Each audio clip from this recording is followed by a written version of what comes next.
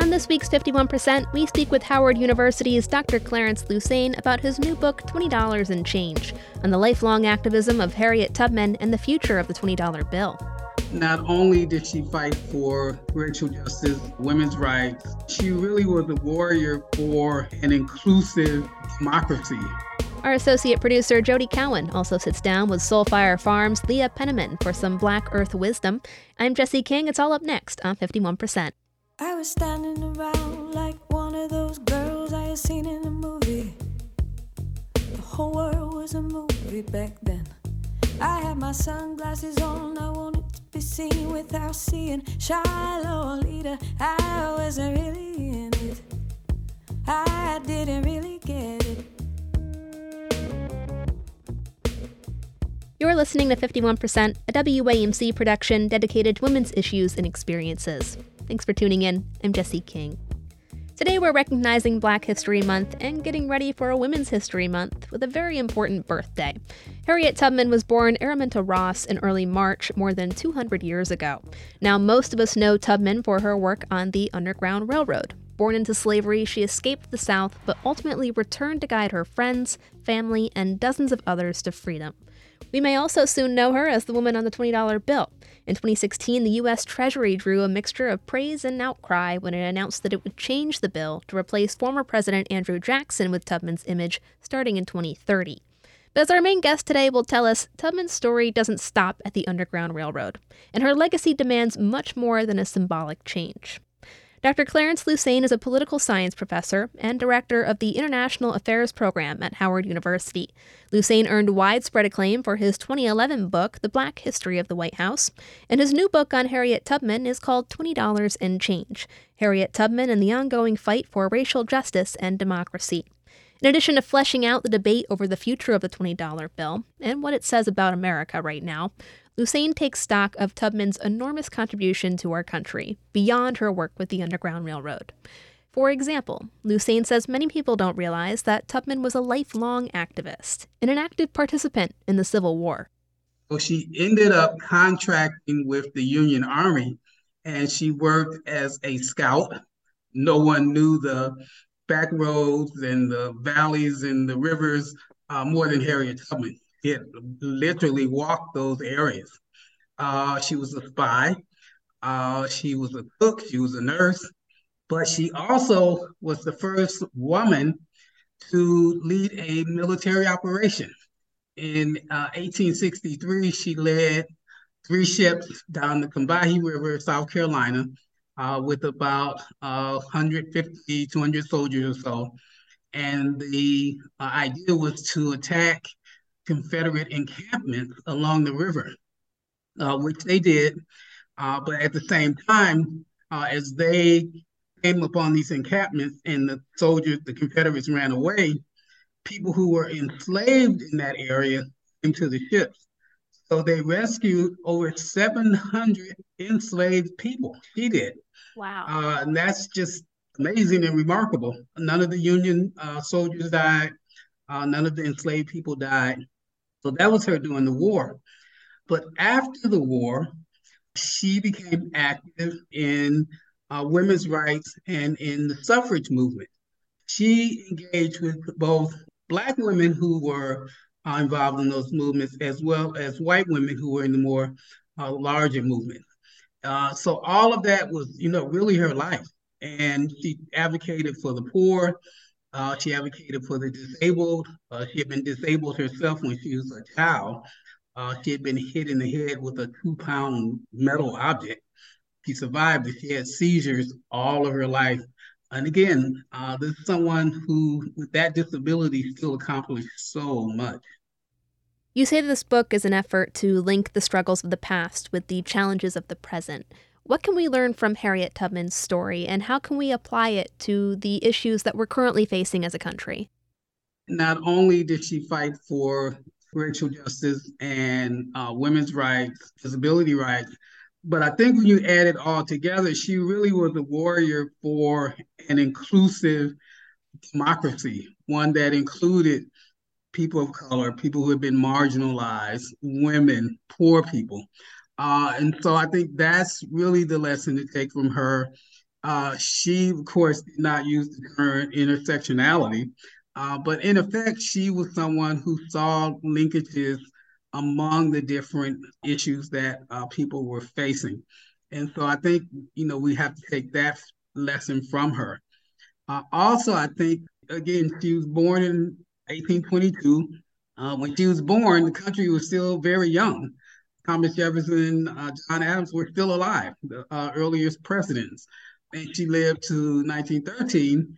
Ronald Reagan had been born, right? So she really kind of touched 3 centuries in the country's life, none of which during that entire time did she ever have full democratic rights. She died before the passage of the 19th Amendment. She died before the 1965 Voting Rights Act. So she never fully enjoyed just kind of basic democracy, but she never gave up. She continued to kind of push and fight for inclusiveness. So Harriet Tubman is going to be on the $20 bill starting in 2030. I think we should talk a little bit about the importance of that. Good question. Absolutely good question. The idea of representation is really important in terms of public symbolism and who is giving places of honor, if you will, whether it's statues, whether it's memorials, whether it's buildings being named after certain individuals, or images on currency, all tell a story about the country and who at particular moments are deemed as included or excluded, or that their story matters or that their story does not matter. Up until 2015, 2016, when the Treasury Department decided it would change images on the $5, $10, and $20 bill, all the images had basically been of white men. There were a couple of special exceptions along the way where Martha Washington and Pocahontas for very short times were on special bills. But basically, it had been white males. Now, the idea then was that Andrew Jackson would be put on the back of the bill. So there's still some resistance to that. There's still debate. There's still activists, including myself, who find that unacceptable and that Jackson should be removed overall. When you compare what Jackson did and his role as a slave owner, his role as a slave trader, his attacks on indigenous communities, literally, personally, military attacks that he was engaged in, and laws that he pushed through when he was president, particularly the Indian Removal Act, does not warrant him being on the bill with Harriet Tubman. I was going to ask about your thoughts on Jackson still being on the back side of the bill. I mean, the whole situation certainly feels symbolic in and of itself. I mean, there's these two competing ideas of America having to share space on the same bill. There's resistance to making these kinds of changes. Last month, the nation celebrated the King holiday, named after Martin Luther King. But in Mississippi and Alabama, they celebrated the King Lee holiday, the Lee being Robert E. Lee, who was the general during the Confederacy. Now, again, you couldn't find two more individuals more disparate than Martin Luther King and Robert E. Lee. But there's a resistance among some in the country to not acknowledge the way in which the Civil War was about defending slavery. And it wasn't about heritage, it wasn't about states' rights, it was really about defending slavery. And at the time, it was clearly understood that that was what the war was about. It was only 20, 30 years later that you begin to get a different narrative about what the war was about. And then that's when you begin to see the Confederate statues and the memorials all in the service of this new narrative about the Civil War. You present perspectives from many sides of the decision to put Tubman on the $20 bill, including opposition within the Black community, which I found a little bit surprising too. Can you tell me a little bit about that? So there's conservative opposition, and a lot of that's coming from let's hold on to tradition, why this is wokeness, this is cancel culture. So it's a lot of the sort of ongoing kind of conservative lines about resisting representation. But on the other side, there are people in the Black community, including progressive Black women, who are fearful that this is performative anti-racism, performative support for gender equality. And I understand the sympathy. There certainly has been a lot of empty symbolism. And sometimes when the choice has been between actually some significant policy change and something that looks generically symbolic, the latter sometimes gets chosen.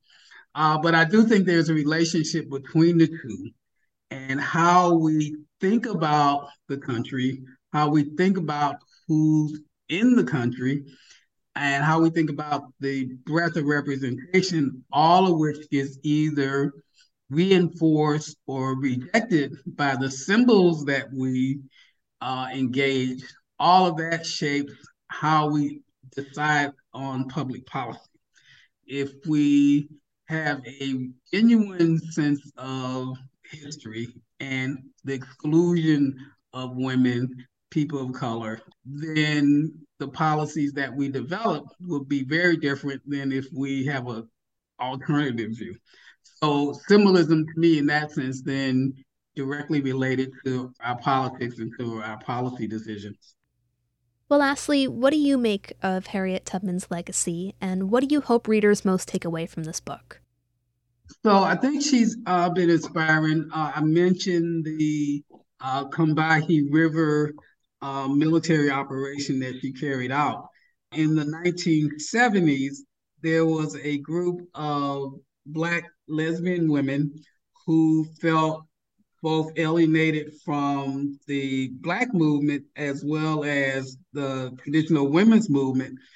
So they formed their own collective and they called it the Combahee River Collective, which was to honor Harriet Tubman. And so, she's had that kind of impact. I'll try to detail in the book how many of the issues we're facing today that have all kinds of intersectional concerns around race, gender, LGBTQ concerns, and so forth, we really can link back to Harriet Tubman in a number of ways. So, for example, there's a chapter called From 1619 to COVID-19 that discusses the ways in which the COVID pandemic became racialized and had very different kinds of impacts. But the context of that goes back to when Africans first came to the US, were enslaved, and their health care was not a priority.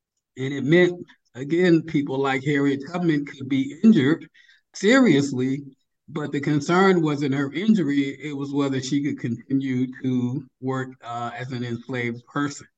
In 1918, 1919, when there was a pandemic during that period, legal segregation existed in the country, and it had an impact on how Black people were affected by that pandemic.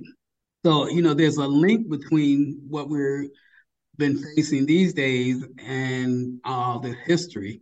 There's a chapter on voting rights that centers the long battle around voting rights, going back pretty much to the beginning of the country, and how at least a third of the amendments to the Constitution have been around voting because it's been such a challenge to make it fully democratic for people to have the right to vote.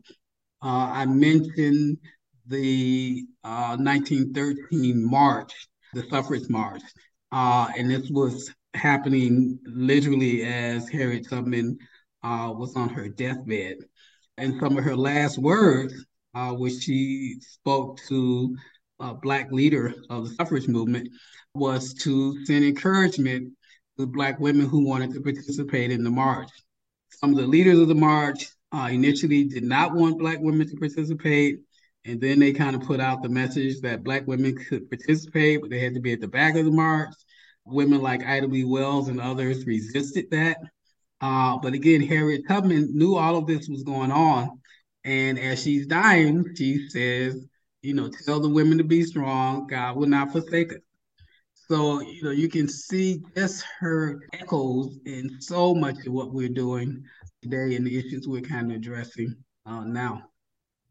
Dr. Clarence Lusane is a political science professor and former political science department chair at Howard University. He now leads the university's International Affairs program, and his latest book is $20 and Change, Harriet Tubman and the Ongoing Fight for Racial Justice and Democracy, out now from City Lights Publishers.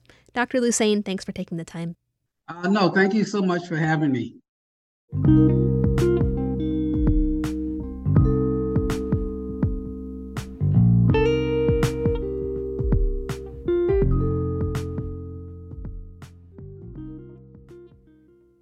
Now, on the day we recorded this episode, here in Albany at least, I was digging my car out of ice and snow. So maybe right now you're not exactly thinking about your next outdoor adventure.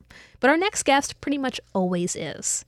Rue Mapp is the founder and CEO of Outdoor Afro, the blog turned movement turned organization celebrating Black connections and leadership in nature. Since 2009, Outdoor Afro has dispelled the myth that outdoor recreation is mainly for white people. In her new book, Nature Swagger, Mapp explores her own connection with nature, how it shaped her, and how it shaped her friends, from childhood camping trips to snowboarding, surfing, and mountain climbing. Not only did I want to lift up this representation of Black people in the outdoors as strong, beautiful, and free, but also to show the range of how nature touches our lives in ways that can be highly relevant, can speak to our past, can speak to the future we want to create with others. There's this pantheon or trope, that it's got to be about camping, it's got to be about rock climbing, or it's got to be, of course, hiking, or it's got to be about these peak experiences of, breaking records or taking on the longest or the tallest of whatever. And there's a little bit of that in the book, but I also wanted to lean into those quiet moments where nature and its influence on people's lives was perhaps hiding in plain sight. You mentioned that, nature plays such a big role in our lives. Would you like to share any of your experiences or any of the experiences of the people that you featured in this book?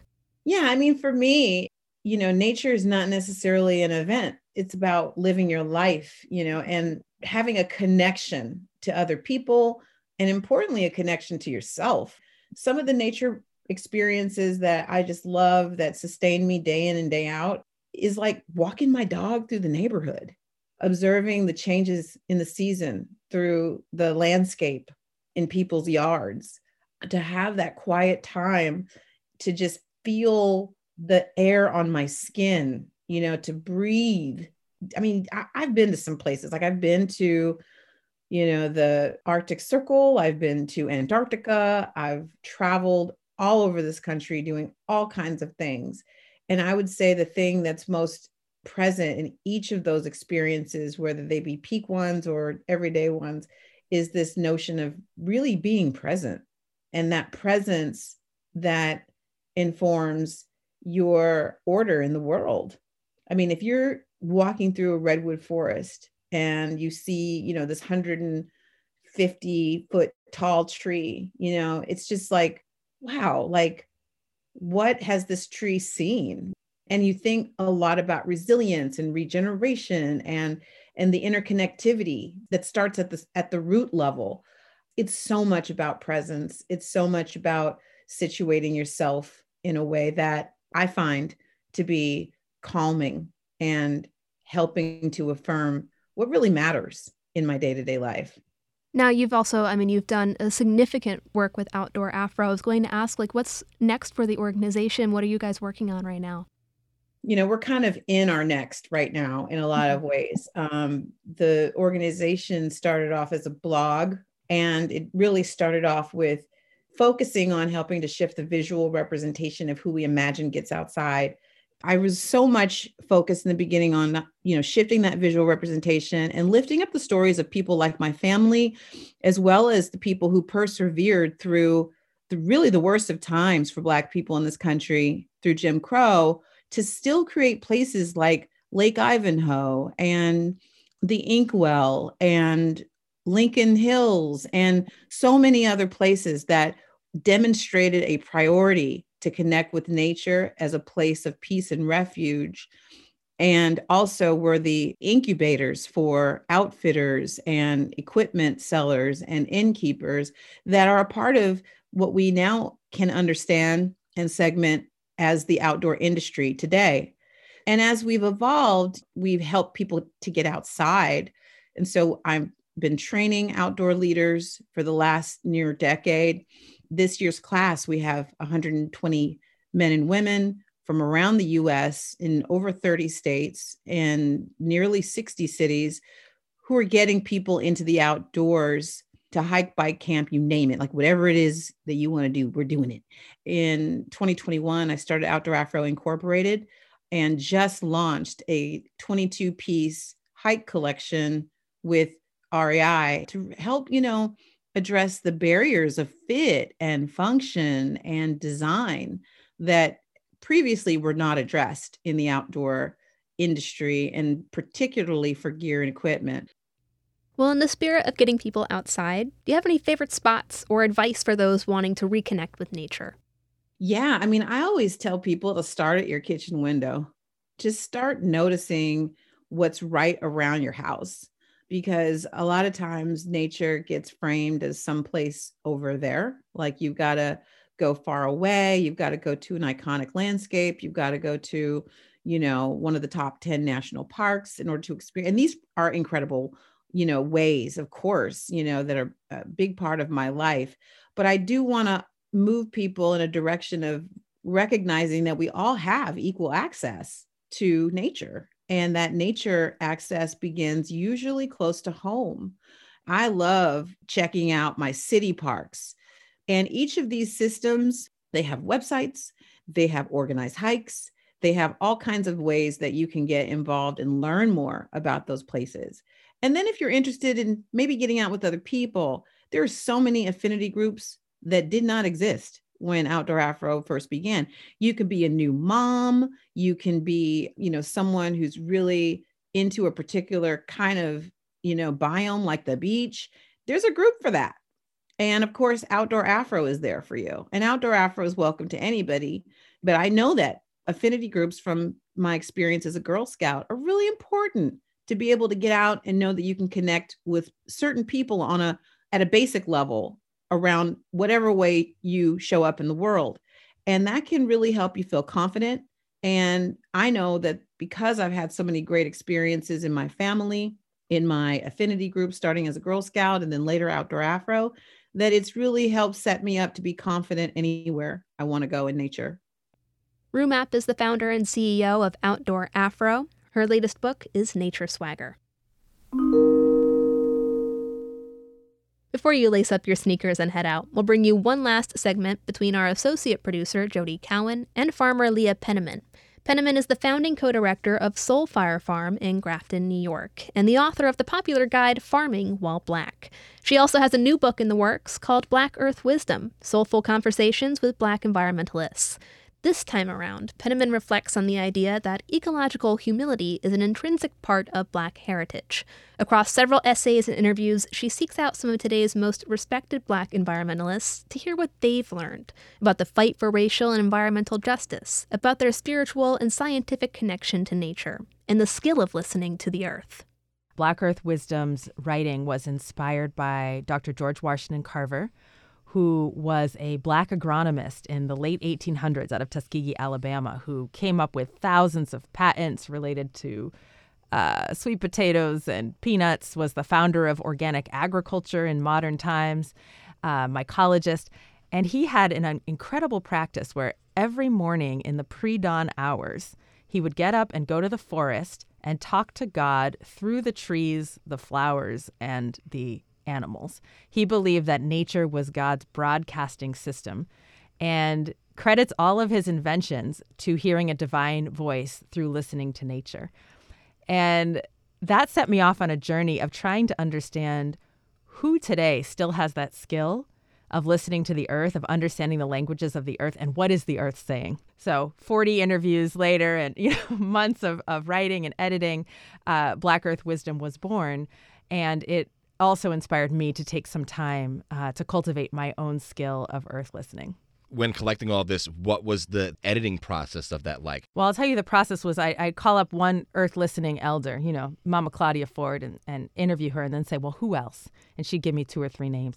10 became 20, became 30, became 40. At some point, there were deadlines and word counts on the horizon. So I created a directory, which you can find online at blackearthwisdom.org, to try to catch some of what I couldn't get to, full knowing that no single volume could do justice to the immensity of Black ecological genius. Which seems like a wonderful problem to have, especially after the forward in your first book from Karen Washington and talking about the Northeast Farmers Association meeting that you guys went to and feeling like there was no space for farmers of color, and you literally having to kind of commandeer a classroom and create that space. This was in 2010, 13 years later, and after the forming of, Soulfire Farm and just doing the work that you've been doing, do you feel like you're still having to kind of carve these spaces out? Or are you finding these spaces waiting for you? I do feel like we are still in an uphill dance. To speak to the younger child in me, because I started farming in 1996. It was a very white world in the organic farming movement. And I believed in those myths that white men had come up with all these great ideas in organic farming. It was Karen Washington who helped me see otherwise. It was the process of watching her create the Black urban growers and our national conference and telling me, we're standing on the shoulders of our ancestors. And it's true in the environmental space as well. Dorcetta Taylor has done incredible research that demonstrates that the environmental field is still in very white-dominated senior positions, 97% white folks. And it's not because there's a lack of good ideas and good practices in the Black community, but the environmental movement has eugenicist roots. The national parks were created by displacing indigenous people. They were created as a playground to enhance the Nordic race, according to their founder. Black and brown folks were excluded from the national parks for generations. And so we are still overcoming this history that has an idea of a pristine wilderness that's held out separate from people of color, with people of color being, relegated to an other status. And I think we're making incredible headway. There's no doubt about that. But the battle is not finished. With this book, do you see it as part 2 to the first book, Farming While Black? If I didn't take the necessary steps to figure out how to tend land and steward it, can I jump into this book and still kind of glean wisdom, or should I take some first steps before getting into that? I love that. I think the 2 books complement one another, and if anything, Black Earth Wisdom is a prequel to Farming While Black. Farming While Black is very practical. How do you plant a seed? How do you do your compost pile? And it's filled with stories of Black agrarian brilliance, because for so long, organic agriculture has been seen as ahistorical or strictly European. And so we needed the stories of Dr. Carver, of Fannie Lou Hamer, of the Ovambo people with their raised beds, of the Egyptians with their... We needed all those stories, right? And there's something more fundamental that underlies that, and that is a Black cosmological understanding of the earth as kin. So Black Earth Wisdom explores the spiritual connection, the scientific connection, the cosmological connection, both historical and contemporary, and I think provides a beautiful foundation to understanding, well, how did these organic practices come about in the Black community? It's because of this understanding that the mountains, the rivers, the trees, the eagles, they are not resources. They are not our environment. They're actually siblings. They're actually part of a circle of kinship that we need to reorient ourselves toward. And it seems like there's a lost connection for a lot of Black people in this country to a sense of history. And do you find that there's some resistance to this information sometimes? Absolutely. And it's understandable. My colleague, Black farmer down in Philadelphia, Chris Bolden Newsom, put it well when he said the land was the scene of the crime. We had centuries of chattel slavery, of sharecropping, tenant farming, USDA discrimination, lynching, forced migration. So it makes sense to associate the land with harm, with trauma, and to name it other, to relegate it to our past. And we have thousands of young people who come through our farm, Soulfire Farm, every year. And a lot of them are very skeptical. They're not trying to get out of the van. They're not trying to get dirty. They associate land with slavery. But I would add to Chris's statement, while the land was the scene of the crime, she was never the criminal. And there are those in every generation who maintain that connection. So when we revive these stories of belonging, I think it really helps the current returning generation to understand I'm not adopting someone else's history when I choose environmentalism or land-based life.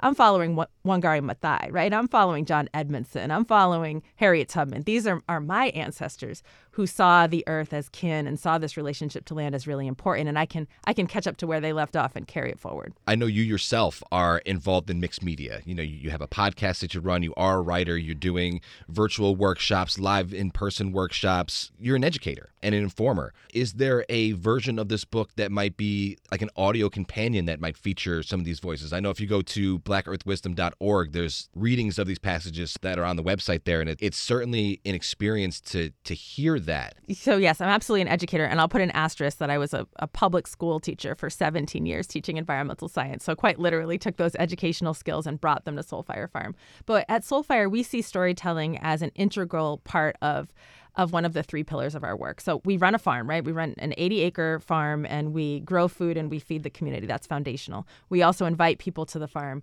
to learn how to grow, and we work with a couple thousand folks every year, training them on these very practical agrarian skills. And then we have this third category of work of rabble-rousing, because the systems are whack, right? There's a reason almost all the land is white-owned. There's a reason that farm workers are exploited. There's a reason why people go hungry. And we can't change that without changing the narrative. That's what pushes policy. That's what pushes institution building. We just had the Justice for Black Farmers Act reintroduced a couple days ago by Senator Booker, and that is in thanks to storytelling on the part of Black farmers. So all that to say, I dedicate my winters to storytelling and my summers to soil. and I am very grateful that almost half the contributors to this book have agreed to be part of our podcast series, which we do on Instagram Live. It's called Black Earth Wisdom every other Friday. Folks can tune in at Soulfire Farm to actually hear the voices. There is an audiobook. They hired professional actors for the audiobook because that's what publishers do, and I applaud them for that. But we wanted to be able to create our own media platforms to have folks tell their stories in their own words. That was Soulfire Farm's Leah Penniman speaking with our associate producer, Jody Cowan. Penniman's book, Black Earth Wisdom, Soulful Conversations with Black Environmentalists, is out February 28th. You've been listening to 51%. 51% is a national production of WAMC Northeast Public Radio in Albany, New York.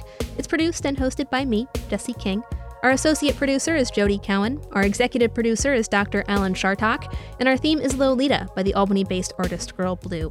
A big thanks to Dr. Clarence Lusane, Rue Mapp, and Leah Penniman for joining us this week, and you for tuning in. To learn more about our guests and the show, check us out at our website. That's WAMCpodcasts.org. We hope you'll join us next week. Until then, I'm Jesse King for 51%. I was every single girl, I was nobody else, I was so sure of myself.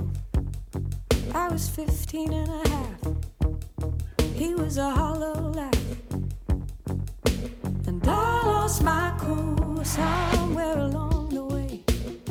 The night air down the hallway, I had to learn how to look away. I lost my cool, no electricity, hot rain on the concrete, sweet melting little girl dreams. They said, oh, I want a big life, not a house I could have been like. Where are you taking me? Where are you taking me? Said